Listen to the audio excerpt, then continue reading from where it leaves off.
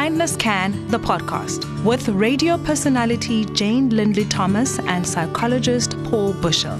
Because every act of kindness, no matter how big or small, can change lives. In this series, Jane and Paul hope to enrich your life by giving you practical tools on how to be kinder in your relationships with yourself, with those around you, at home, work, and in your community. Welcome to the Kindness Can podcast from myself, Jane Lindley Thomas, and psychologist Paul Bushell. Paulie Paul, how are you doing? Oh my goodness, I'm just over the moon to be back in the recording studio with you, talking all things kind and how we can grow a kinder relationship in the different parts of our life. Absolutely. So following on from our last conversation, we were chatting about the concept of you can't pour from an empty cup, right? I've recently come to realize a little bit more understanding around this very spoken about cup is that it actually needs to be full to the top so it's overflowing, because the overflow is to give to the people that you love in your life, and the cup is actually for yourself. But we were chatting, and I think sometimes we get a little bit confused, or maybe the lines become a bit blurred as to what is actually filling the cup and what is actually taking away from the cup. It's been such a joy for you and I to, in a post-pandemic world, to go around and talk with schools and corporates and community about this idea of being in a relationship with yourself and how we can nurture that relationship. Because if you want to have extra, if you want to be a kind member of your community, a kind co-worker, you've got to be filling up that cup so there's enough for you and there's some left over for everyone else. But one of the things that's really stood out to me in our travels, I love our car trips, I love our car trip chats, okay? That's where we collect a lot of wisdom. But yeah, in room, eye to eye, heart to heart with people, a theme that keeps cropping up is this idea that I feel like I'm filling my cup. Like I'm really, thanks Jane and Paul, I'm working on a relationship with me and I'm trying different stuff. But some of the stuff that I'm trying actually seems to be depleting me and not filling me up. Yeah, I mean, it's always so interesting to me, again, when you're in a room with people and you say, right, who here, when they get into bed in the evening, dips into a good book? And everyone kind of looks at you like, what? Book? What's a book? Who here gets into bed and thinks they're just going to quickly check an email or pop onto this platform or that platform, and within a couple of seconds, time has passed. And 30 minutes has gone with that blue light flashing on your face as you doom scroll down the rabbit hole. And a line that I love to speak around and about is comparison is the thief of joy. Because I'm not sure that a lot of people know that even though they're looking at these beautiful, inspiring things, our brain is sitting in the back with a clipboard going, my life doesn't actually look like that. And it starts to drive a low sense of self. So you put that phone down, go into dreamland and wake up in the morning, you never really feel like you're living up to what your life should be, the magic in your life, because your brain is always looking at other people's pictures and you feel like you've got the short straw. Well, I think in years gone by, I'm thinking about my parents, you'd arrive at school, drive at the driveway, and that would be your basis for comparison. My mum might say something like, oh, did you see so-and-so got a new car? Or the neighbors on the left and right. That was the basis for your comparison. But when we are connecting with thousands and thousands of people and using that as the basis for our comparison, it's almost impossible for our negative brain, okay, because it's pre-programmed to keep us safe and alive, be on the defense, that creepy, crawly brain that's looking for little things that can keep us improving and doing better, which equals comparison. Geez, that is a lot of comparison going on. And I think we justify it sometimes by saying, being online is an absolute example of what we're talking about today, how it feels like my downtime. It feels like my leisure time when I pop onto Instagram and it's my magazine. I mean, I've heard myself saying that. It's like reading a book or being on a magazine, but it's not quite the same because there's just so much comparative stuff happening in that space. So it becomes an example of what we call a negative resilience.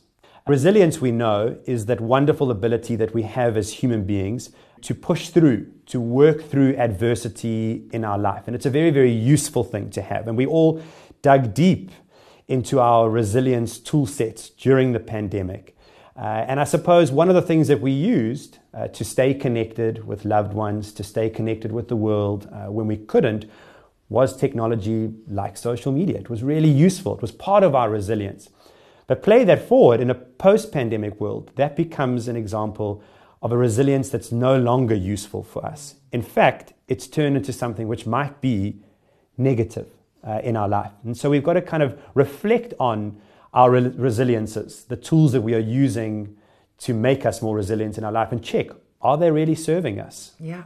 I mean, I've had experience with like binge social mediaing that I can imagine it's like the closest that I'm going to be to like gorge eating like a bulimic person would. Like honestly, where you just so down the rabbit hole and you're on one platform and you're the next and you're on Marketplace, then you are there and you put the phone down. There's actually like an indentation on the baby finger from where you've held your phone. And you actually feel that post-fast food stiffness. You know what I mean? Like I almost feel like I need to go and shower because I feel so exhausted through scrolling through all of the stuff. It doesn't serve me. Sure. But as much as I know that, guess what? Yeah. It happens again, and it happens again. And then I actually think, I don't want this in my life. I hate this. Yeah. So I swing on the pendulum from, I've got infrastructure, this is how I'm going to manage it. And then slowly but slowly, the boundary begins to blur, and the next thing, I'm binging again. Sure.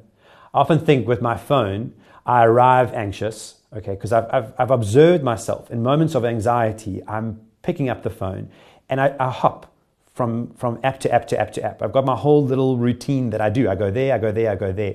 I arrive anxious, I hop between the apps, and I go down that rabbit hole, and I leave irritable. And I can see it in my behavior. I'm just a little bit like itchy, scratchy, irritable. And that's not to say that there can't be joy in social media or in technology. I don't think either you are anti-technology, but we've got to learn how to manage this tool better in our life. The tail can't wag the dog. And it sometimes feels in my life, the tail is wagging the dog. And so we've got to start putting some measures in place to help us with that. So this morning I woke up, funny enough, and I woke up early, and I took my phone, which usually sits next to my bed, which it probably shouldn't, but it does. And I took it through to the kitchen at 5:30 this morning, and I left it there with my laptop, and I went back with a cup of tea. And it changed the whole morning for me. And it might not be like that every morning because it is hard, and I know we're all trying to juggle a lot. But just giving ourselves those breaks can be so useful, because actually, I didn't think it during the pandemic. I sometimes felt like I had too much free time or too much quiet time or too much time with my partner. Okay. But this morning it was so wonderful to have that emptiness, to have that quiet time. And that did feel incredibly restorative. I think the problem as well with the phone is that it is a smoke and mirror. So I love the way a friend actually phoned the other day, and she said to me, how are you doing? Because when I look at social media, it looks like everything's good, but how are you actually doing? Yeah, tell me for real. Yeah, and I think for people that battle with mental health, that are only putting up a certain version of the highlight reel, it makes it very hard for your village to get to you if we don't have a true gauge of where you're at.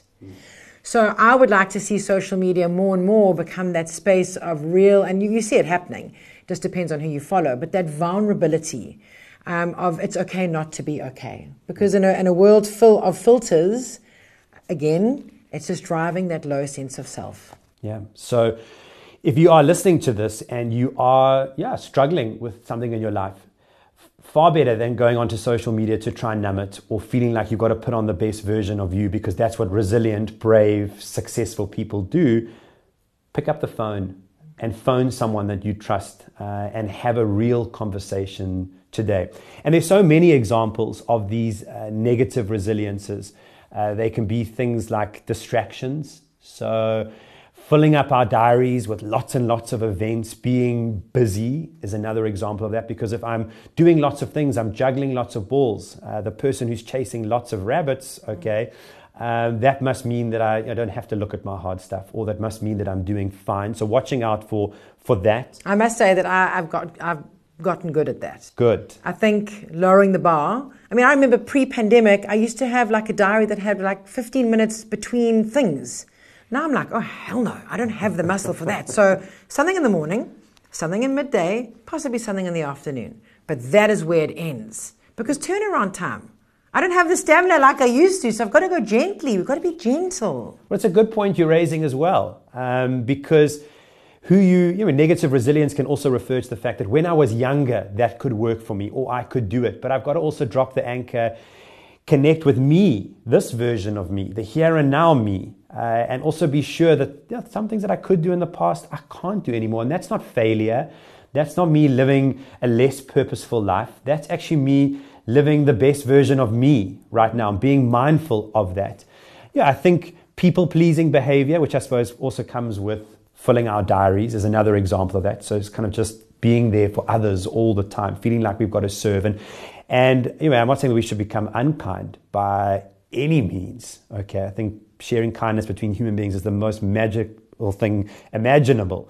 But yeah, be careful of I'm stuck in a script or a narrative where I've always got to play that certain person who says yes and does things and is available. It's okay to go off script every now and then. There might be a few shocks, a few gasps from the wings, okay, but it's okay. You have full permission to change the script when you need to. Yeah, we always say that being kind is not always easy. Being kind is also having those uncomfortable conversations with people and putting in the boundary and ring fencing and saying that's not okay. It's not easy, but the more you do it, the easier it becomes, right? Well, I love it when we often turn to each other and say kind, not kind. Yeah. Okay. Kind, not kind. Yeah. Okay. So it seems so kind to say yes or do that. But to circle back to where we started this conversation, the wonderful piece of wisdom that you brought to the table today, this idea of, when I'm saying yes to something, what am I saying no to? So when I'm saying yes to all this stuff, all these people, all these acts of kindness, where is that leaving me in all of this?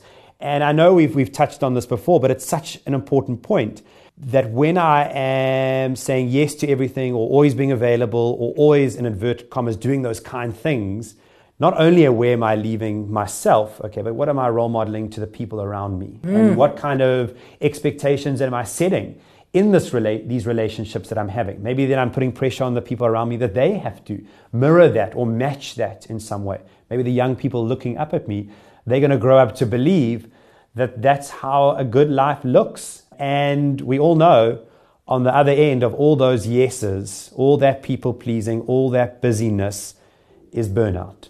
Absolutely. I don't know why as people as well, we push ourselves to burnout in order for us to say, oof, maybe I'm doing too much. We've got to stop it before it gets to that space of absolute all fall down. And I know for me, with 3 young kids in my family, I certainly don't want them to pedestalize overcommitting themselves as a picture of success. I don't want in my tombstone, I always say, Jane Lindley Thomas, sure, she could multitask, hey? She was busy. Yeah, she was so busy. No, I want to be remembered for loving people and caring for people. And just remember as well, as speaking to the parents in the room, that you have such a beautiful opportunity when you're failing to role model something really special for your kids. And I know in the moment it just feels like, oh my gosh, this is so disastrous. But in those moments, you're actually giving your children access and permission to fail in their lives. And it's so important. You never want to feel like you're raising children that have to live up to this picture of perfection, because that is just going to end one way.